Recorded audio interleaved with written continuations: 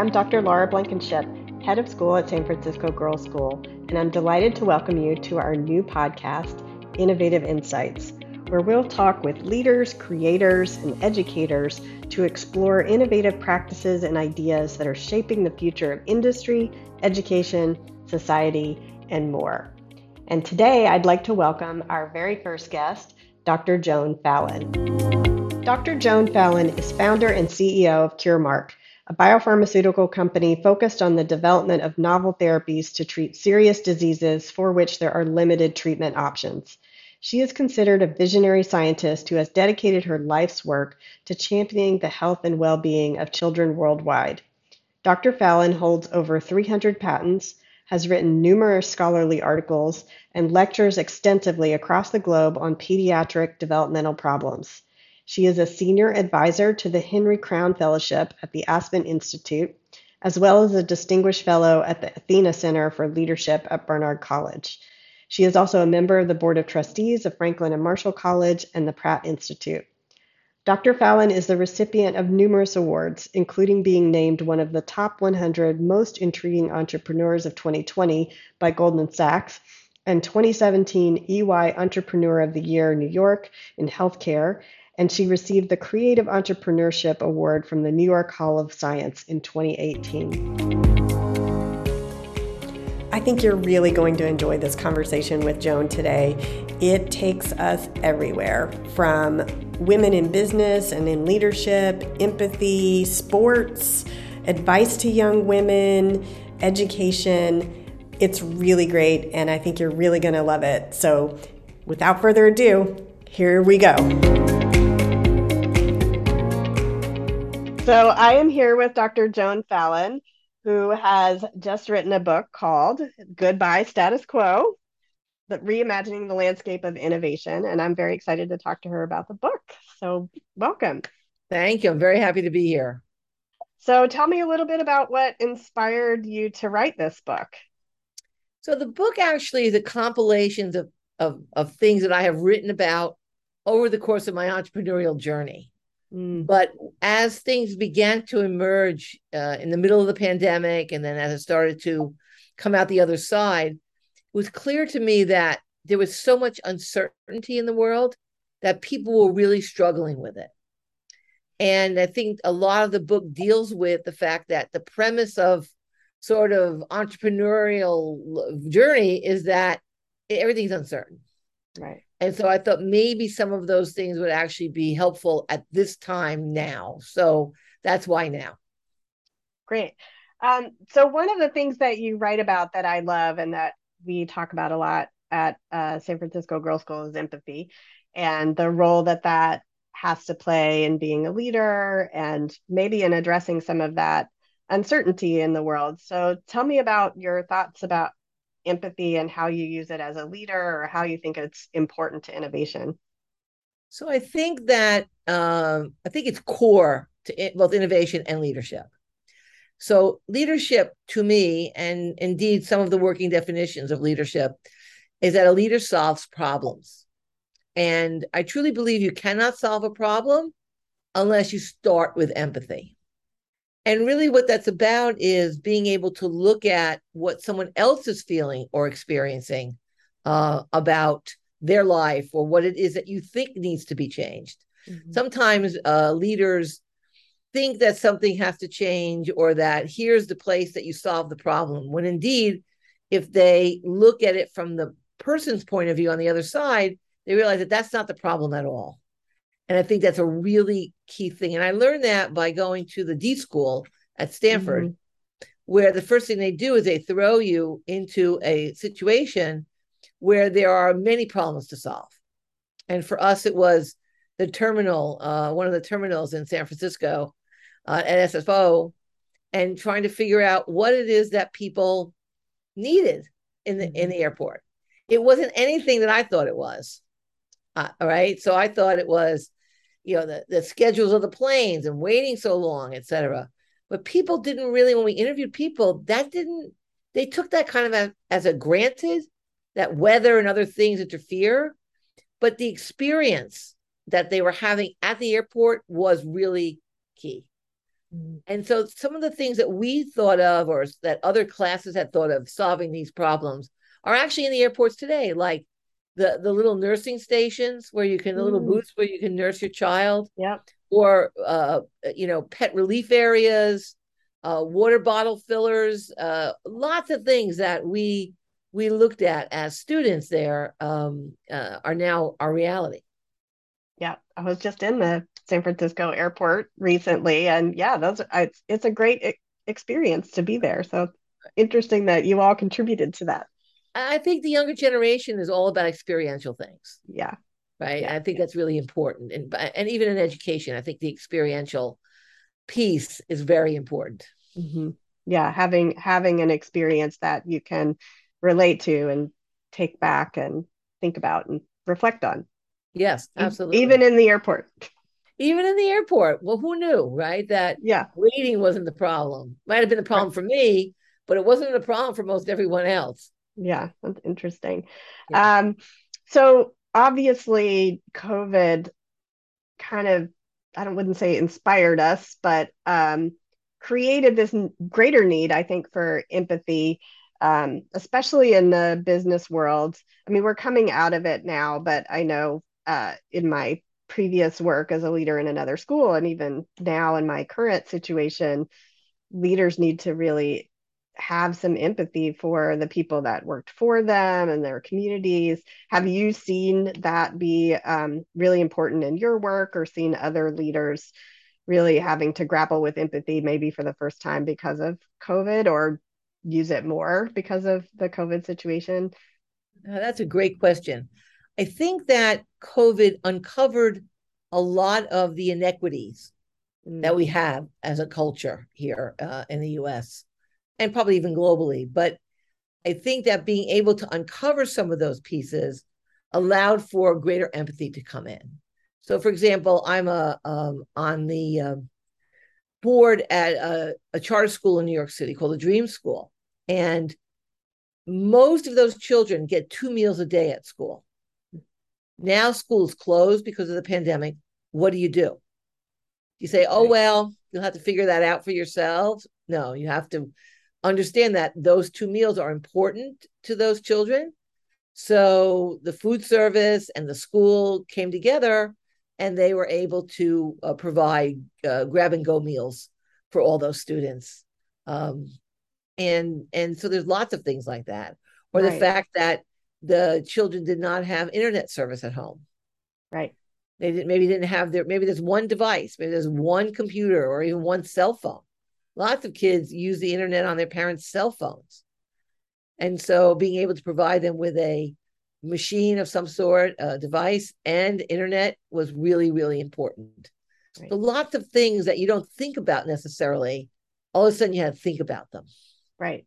Right. And when those things surface, and thinking about the two examples that you just gave, it makes people realize the importance of schools, and that those might have been things that pre and post COVID need to stay in place, and make sure that those things are not just in schools, but maybe, there's a digital divide among a lot of students. So making sure everybody has good access to the internet and devices that they can use, and not having to share with parents or siblings.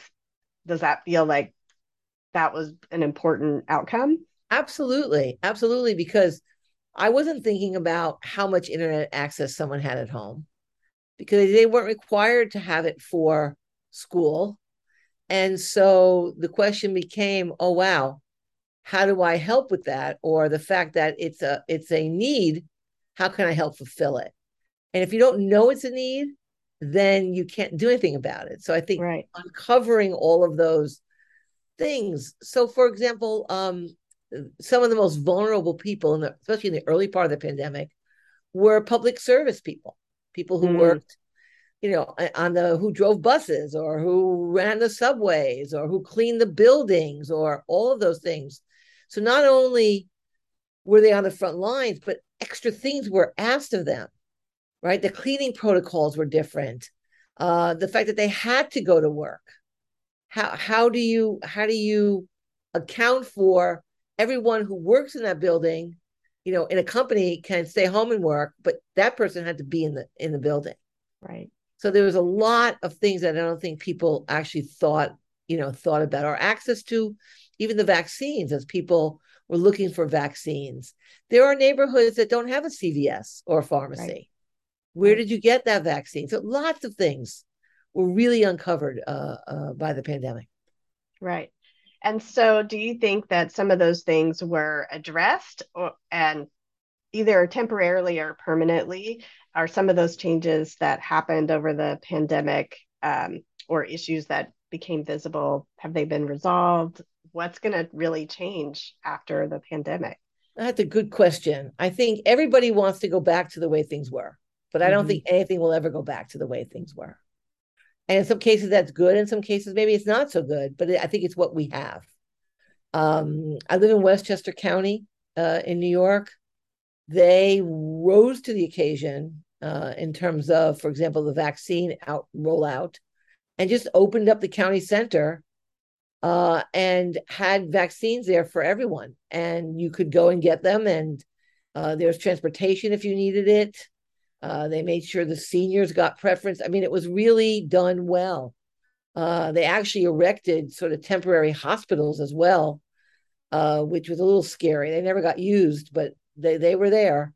And so some, I think municipalities probably rose to the occasion and others did not. Hmm. But I think we learned a lot of lessons around it. And I think that that's an important part for going forward. Yeah. Yeah. It feels like healthcare in particular got a little more accessible during the pandemic, through the opening of centers and just a greater awareness about how to get care. Um, and telehealth got more popular and things like that. Yeah, I mean, I think that the medical establishment has been bucking the telemedicine trend or desire, and it was valuable. Right. It was inordinately valuable Yeah. during It's the made pandemic. my life easier and I have really good access to healthcare, but just as a busy working person, being able to hop on a quick call with your doctor and Right, get something resolved easily is great. And I right. hope that continues. Um, Yeah, there's nothing like there's nothing like in person seeing the patient, right? Especially Absolutely. children. Yeah. But in lieu of nothing, it was so much better, and I think it Yeah. will open the door to sort of looking at something that's simple to look at as opposed to something more complex where it's better to see the doctor in person. Exactly. I think that there's more of that going to happen. That's great. Yeah. What about in the business world? There's remote work and hybrid work and all kinds of things that have changed in the business world and the economy. Do you think some of those will stay with us, or will we gradually get back to everybody goes to the office and So hybrid work not there I, anymore? I don't think I think the jury's still out. I think that Yeah. lots of big businesses like the big banks here in New York, et cetera, have pushed to have their people back because it's not the same, especially when you're trying to mentor young people in the business world. It's very hard to do over Zoom. And Absolutely. so I think that sort of that give and take, the idea generation happens in person. And the actual constant scheduling of a conversation, it gives it sort of a stilted Hmm. cadence. But I do think that lots of business went on Zoom, and I think lots Hmm. of business will go on Zoom. I think that there is an ability to be more global that way, right? Right. And not so much travel because you can't easily reach people this way with a global perspective. But I don't see a substitute for being in person. I also think that some people have integrated their personal life more. There's less of a demarcation between their personal life and their business life. It's kind of their life, Hmm.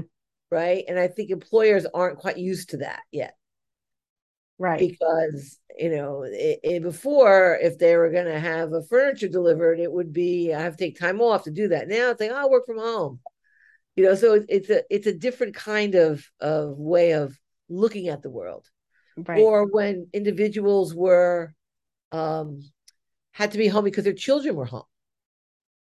And again, I think that actually made a larger divide between the genders, Right. because women were in the workforce, and they were the ones that ended up staying home mostly with the kids and Right. helping with their schoolwork. So I Yeah. think that did not help anything. No. Yeah, that's an interesting problem. And of course, there's a lot of articles that have been written about that issue that more women resigned during the pandemic than men did, or stepped back to part time to deal with children. Right. And some people are worried about the long term Yeah. impacts of that and have said we've basically gone back to the 70s in terms of where women were in the workforce. I haven't looked at the numbers. I don't know if that's true or has potential. Does that worry you, that trend or Because it potential feels more like trend? the 50s actually than the Oh, 70s. okay. It feels like, the my mom was always a working person. So I had Hmm. a different kind of role model, but none of my Right, friends' mothers worked pretty much, unless they taught right, school and were home at 3 o'clock. right. But that was a very unusual thing back then. And so yeah, that concerns me, because Yeah. women are not back in the workforce like they were. Right. Right. And, I know you talk a little bit about being a woman entrepreneur in your book. And obviously, if you're going to be a woman entrepreneur or woman leader, CEO, you need to be in the workforce or have that work experience. And so if they're not there, are you worried that there will be a backwards trend in terms of women taking those leadership roles? And what could we do to, make that better? That's a great question, and I hadn't really considered it in that form. But yes, I think that we need some universal child care. Mm, We absolutely need to have that. I think that we've been fighting it and fighting it and fighting it, but I think that's another thing that we absolutely need, is to mhm. make sure that everyone has equal opportunity, because you then start to say, okay, well, this person can afford to get childcare, so they can go into the workforce. But this individual can't do that because what they will make is not as much as they need for the childcare, so they stay home. Right. So there's that trade-off, and I think we need to be thinking about that. In this country, we tend to want to shun anything that's universal, Right. Medicare for all and those things. But I think that we need to look at that, and universal pre-K, Right. which I think is also an important thing, not just for families and working moms, et cetera, but also for the child. Hmm. I think getting that early start in terms of socialization and other things is really, really important. Right. Right. So so there's childcare as one barrier for some women. What are what barriers did you face as a woman entrepreneur, and what barriers do you think still exist, and what has come down, that what has gotten better? So I think that there's still a lot of divide, right? So, for Hmm. example, the amount of venture capital that women get is just a pittance Hmm. compared to what the men get. Hmm. And I think that there are natural barriers to that, and then there are some artificial ones. Hmm. And I think that one of the natural barriers, which I think will come down, has already come down, and it's coming down more, is the fact that women did not play team sports in the same way that men did, or children, right? Hmm. The boys Hmm. had team sports that they played, and the girls didn't always have team sports, Right. especially across the country. Now they do, Right. and it's not only something that is accepted, but it's actually revered.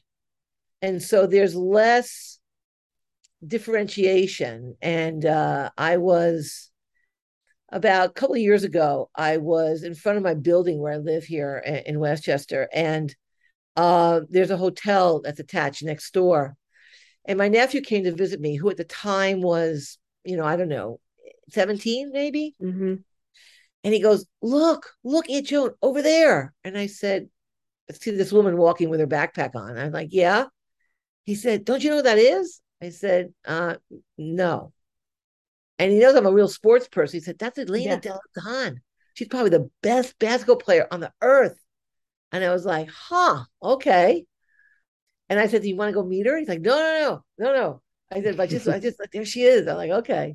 So the fact that he had that awareness, he's a big basketball guy. The fact that he had that awareness and that reverence for a female basketball player Yeah. just changes the game, right? It's a Yeah. whole different thing.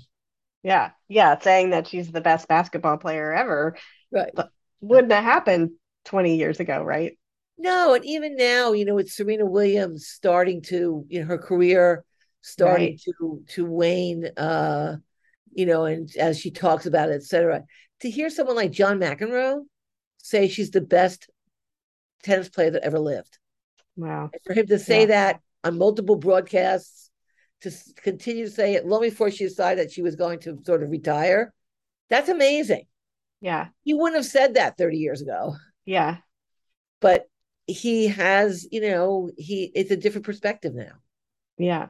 So do you think the elevation of those people, those women in sports, and the ability of women to play team sports and have that experience helps them be entrepreneurs or helps people think of them uh, in different ways? Well, I think I kind of highlighted the reverence for it, but really, it's an ability to work with other people. And Hmm. they've done a couple of studies recently that talk about, was it 60 or 70% of women CEOs, especially in the Fortune 500, all played a team sport. Yeah, I've seen that. Yeah. Yeah. Yeah. And I think that's important because you learn to trust other people, Hmm. rely on other people. Hmm. It's not something that we often see. And now Right. even there was I don't know if you saw the clip about the young uh, teams that were trying to get into the World Series, the Little League World Series. I And didn't see one that. young guy hit another one who was at bat in the head. Oh. And he went down and he ultimately got up after a while, walked to first base. And the pitcher was so shaken that he saw the guy get on first base and then he just burst into tears on the mound. Mm. The first base young man who got hit went over to the mound and hugged him. Now, Aw, you would not have seen that before. no. And it made the whole thing much better. Like Yeah. they interviewed both the boy. They didn't really know each other, but they interviewed them and said, "We're gonna be friends for life now." Yeah. And he saw how much pain I was in, and was able to comfort me during my pain. Yeah. So it was Well, those kind of empathy is really yeah. important, I think. Yeah, I was about to say that is a really good example of real empathy. Right. Yeah. Yeah. Yeah.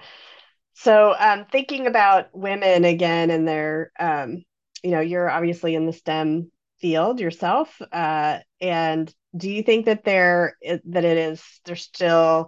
barriers to women in leadership? It's getting a little bit better. STEM is another place where women have seen some barriers. Do you feel like that's getting better? How do we address sort of the lack of women in certain STEM fields?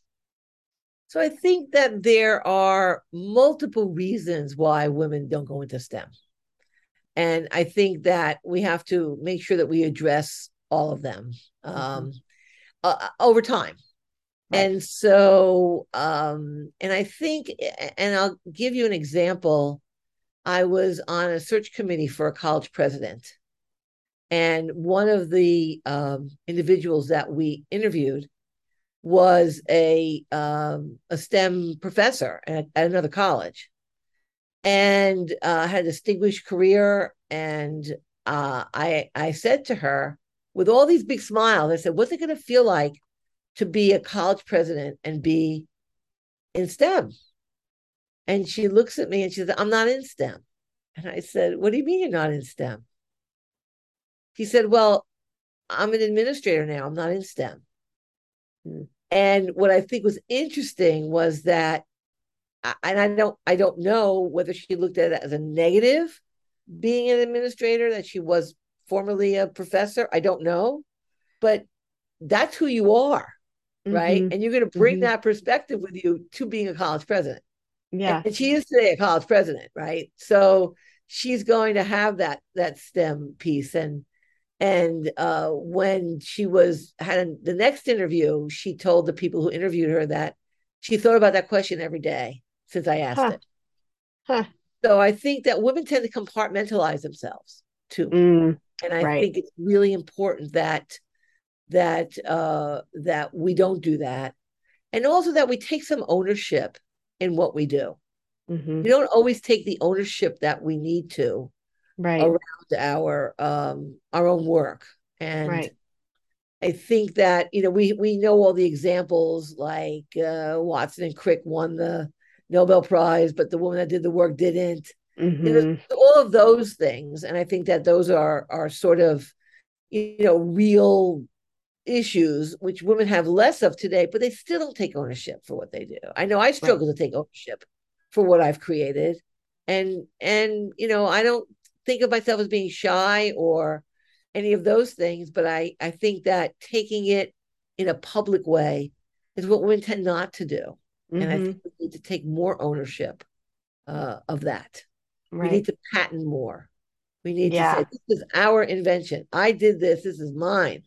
Right. Right. And I think women tend to think, well, it's not mine. It's going to belong to everybody. People are going to benefit from it, but it's like it's mine, Right. right? And I think that's a Right. very hard thing to say. And sometimes Yeah. even my saying it just now is hard to say. This is Yeah. mine. Yeah. Yeah. What do you think makes it so hard for women to do that? So I think part of it is the sort of I don't know how else to say it, but I think women tend to take a more universal view of themselves and what they do and can Hmm. multitask really well. But I also think that historically in this country, women have not been able to have their own economy, Mm. until the mid 1800s. Hmm. Whereas other places like Russia, other places that we don't think of as being progressive, actually women had their had they had their own economy. So, for example, in our U.S. Constitution, patents are written into the Constitution.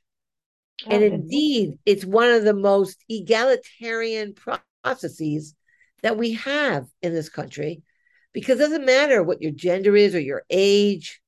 None of that matters. It just matters if what you have invented is novel. Hmm. You can get a patent. And that, I think that was in the late 1700s where that actually, the first patent was granted.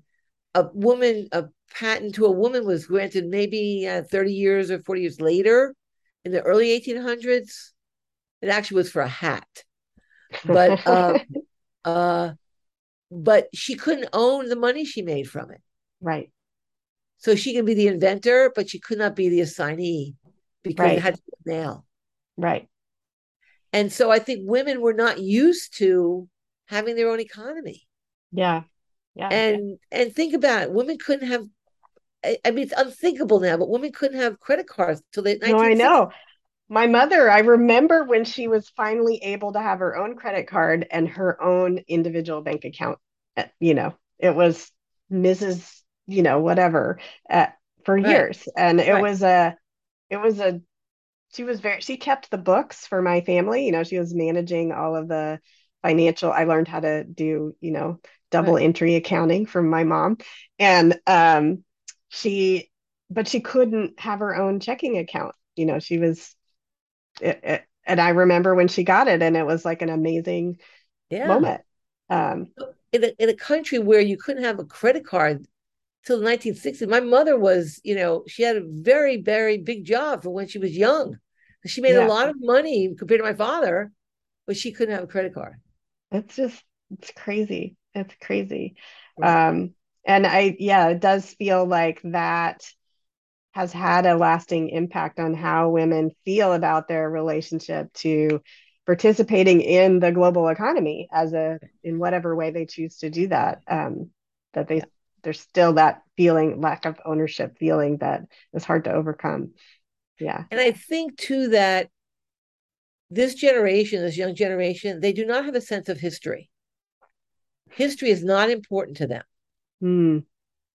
And last night I was with my nephew who's 21 and he's writing a bunch of music and he had some chords that he was playing. And I said, you know who that sounds like? He's like, who? I said, Barry Manilow. He's like, who's that? Mm-hmm. And I thought, oh my goodness. I said, look it up. And what he then realized was that I was talking about the catchiness of the Mm-hmm. chords Right. and the progression of the chords. And then he realized that he wrote jingles and he wrote Right. commercials. And Yep. he's like, oh, I get it now. I get what you're trying to say to me. But there's no sense of a history. Yeah. And Yeah. that's, I think, going to be problematic in the long run. Uh, Yeah. Interesting.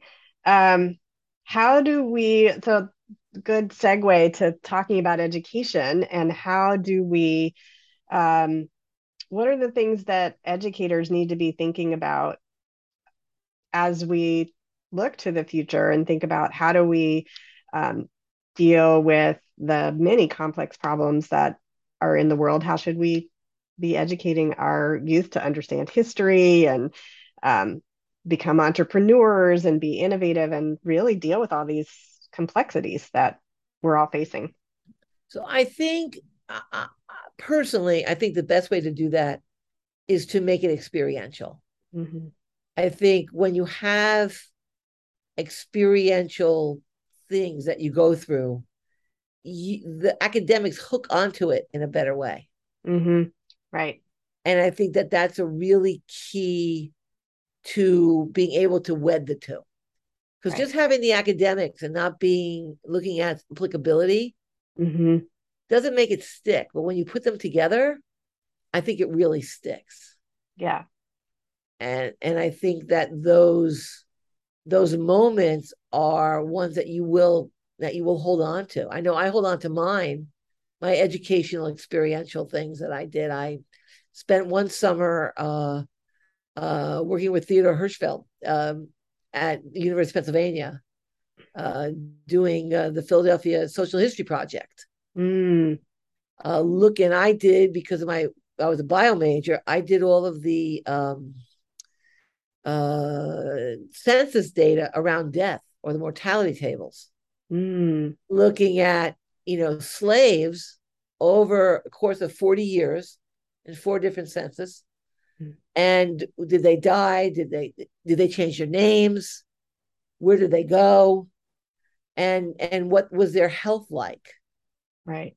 And so when someone died, they did record the cause of death. And so having to decide that you know Pythides pulmonates was TB or pneumonia, or that had different names in different places, Right. was important enough that I Right. can remember it all these years. Yeah. Well, and that's also very interdisciplinary, right? Like you're taking your Yeah. biological knowledge and applying it to historical documents and using that to figure out what was going on here and what was this, how does that, impact the social dynamics of that era? And then we had to learn to input them into, I'm going to date myself, those punch cards, Oh, yeah, I've got some of those. right? Okay. So it Yeah. was like the coding and the Yep. history and the Yep. biology all together. Yeah. Yeah. And this many years later, you still remember that and learn Right. something from it. Right. Yeah. I think Yeah. we have to have education look more like that. Yeah. Yeah. Yeah. We're trying. Yeah. Yes, one of my favorite things to do. I teach computer science and I'm always trying to combine things together. I do a lot of computer science and art and sociology. I've had students do similar sounding projects to what you just described of, going out into a community or pulling some historical documents or, data from the internet and then figuring out what does this tell us about these people or what patterns do you see using the technology to reveal something Right. um, about society that's not just coding for coding's sake, but trying to figure something out. So, like, some people said to me, well, how, I mean, when the pandemic was raging in the very beginning, they're like, well, how do I learn about it? How do I understand this? What can I do? I said, go to Johns Hopkins and take the contact tracing course. Yeah, And many of them did. And they're like, oh, okay, I get it now. yeah, So they yeah, had, it was a simple course to do, but they had that skill then and an understanding of that was important. yeah. Yeah, absolutely. Yeah. So I want to circle back to what you're doing now and your role as the founder and CEO of Curemark and, what your research and product is there. Maybe you can tell us a little bit about that. Sure. So many years ago, I saw a relationship between what the children with autism, what they ate, and what their diets were like, and maybe there being some physiology behind that. And in the course of exploring that, I was able to see that a large number of these children had a deficiency in a particular enzyme. So I formed the company. We've been around since 2008 and Okay. have developed a replacement enzyme for the children and spent the last 10 years doing clinical trials. Right. And in the course of doing that, made lots of discoveries about some other disease processes that actually do involve the gut and the brain. And that's really the heart and soul of what we're doing here is to look at how the gut and the gut health and the gut physiology impacts the brain. Right. Not necessarily in a microbiome way, but maybe one step prior to microbiome changes. Right. And so that's what we're looking at. And it started with autism. And now we see a role for what we're doing in Parkinson's and schizophrenia and other conditions. Part of running the company is putting together a patent portfolio, which we have. Hmm. That's So we great. have about 400 patents globally. It's a big patent Wow. portfolio, Yeah. and believe that we can make some changes for people going forward. Right. So we're hoping to uh, put our application in very very soon for uh, for the indication for autism, and That's then great. do other clinical trials and move all of the science forward. Yeah. Uh, so when I started this, people didn't understand that gut brain thing. So 20 years ago, when I said there's a relationship here, they looked at me sort of askance. And now, of course, in the middle of this microbiome world, it's really kind of core. So Right. I think that it's the science has evolved over time, Yeah. and I think we have a lot of better understanding, but it's still just the tip of the iceberg. Right. Right. Well, it's so interesting that you started looking at a very, very specific thing, and then it turns out there are all these other applications or potential applications. And I think that's fascinating and probably fairly typical of scientific research sometimes that you're focused on a really narrow thing, but then if you figure that out, it broadens what it can help, what problems can be solved by that Yes, research. and that's a really good point because science, especially medicine, is very siloed, Hmm. right?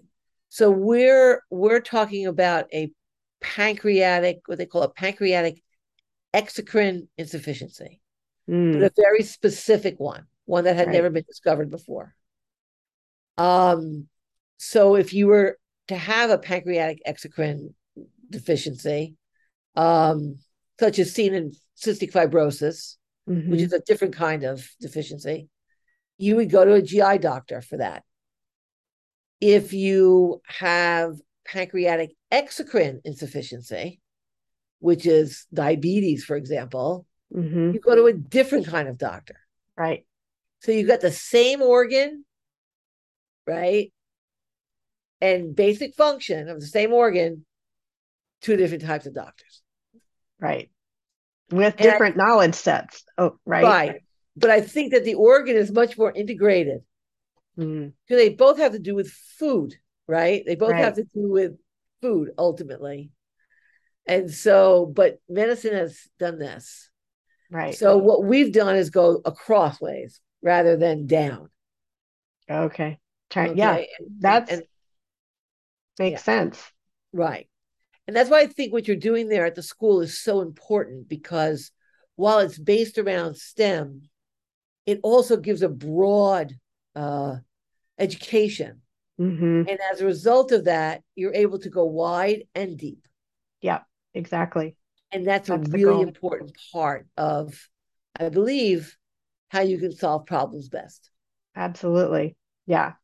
Yeah, I think I read a book a while back that said, they did an experiment. They put people with all the same, I think it was in the medical field, biology. They put people with all the same background in a room, they all had the same field of study to try to solve a problem. And then they brought the same number of people, but they all had different backgrounds, different fields of study, even humanities thrown in there.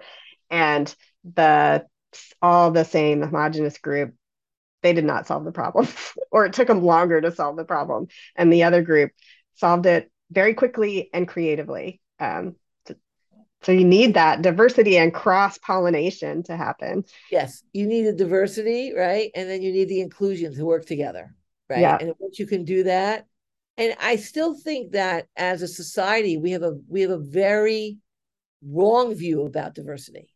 We think Mm, diversity is something that people think we should have, so we check off a box. right. But it's Right. for that very reason that you're speaking about is why we need diversity, Yeah. because different perspectives solve problems differently.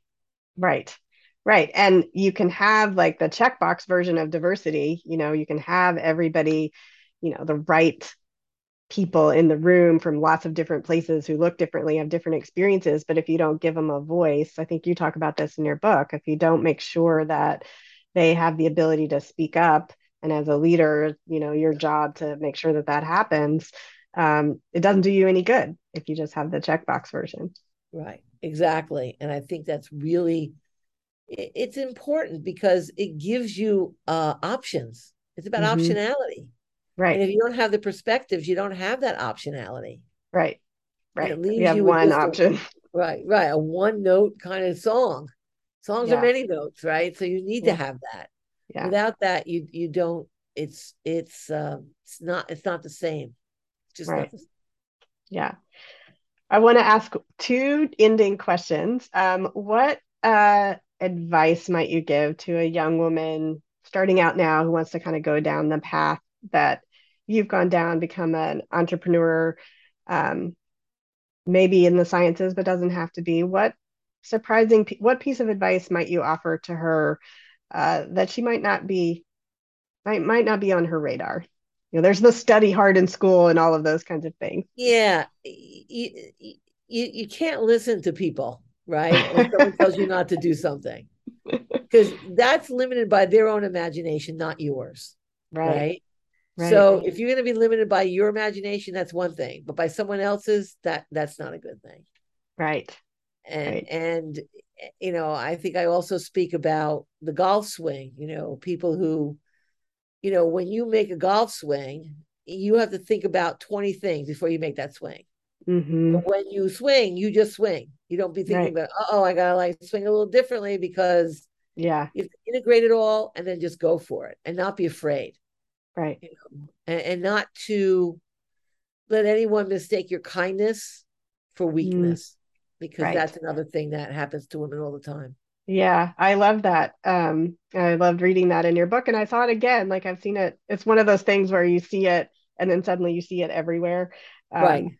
That being warm and personable is something that women tend to be when they're interacting with others, and that in the business world it's seen as weak, but it's not necessarily, right? Absolutely. My brother used to say to me, the bankers, they don't know from being hugged by a client. What do you mean they're being hugged? They don't understand that. Makes no sense to them. Right, right, Or because I'm not boisterous or yelling in a meeting or I'm listening, they think that that's weakness. It's right, not. right, It's right. not. That's great. And finally, I wanted to ask who your role models are now. Who have you are think of and hold in high esteem right now? So the person that I think that I always held in that place is Madeline Albright, Mm, who we just lost, right? right. But I did have an opportunity to spend some time with her, which I think was really fabulous. And hearing her tell stories and was the way that I imagined her to be. Mm, And how she solved problems.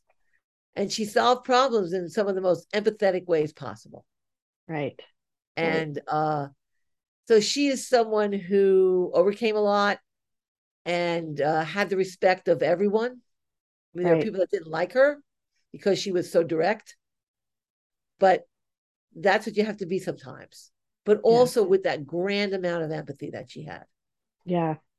So I think that those combinations of things, and then being able to sit with her and listen to her tell, like sitting at a table with her and listening to her tell That's stories amazing. about being with Sadat and Begin, and all of those things are just amazing Yeah. for me. Yeah. Well, that makes sense given that you have this esteem for empathy and Right. use it so Yeah. much. Well, thank you so much for taking the time to talk to me. Do you have any last minute thoughts?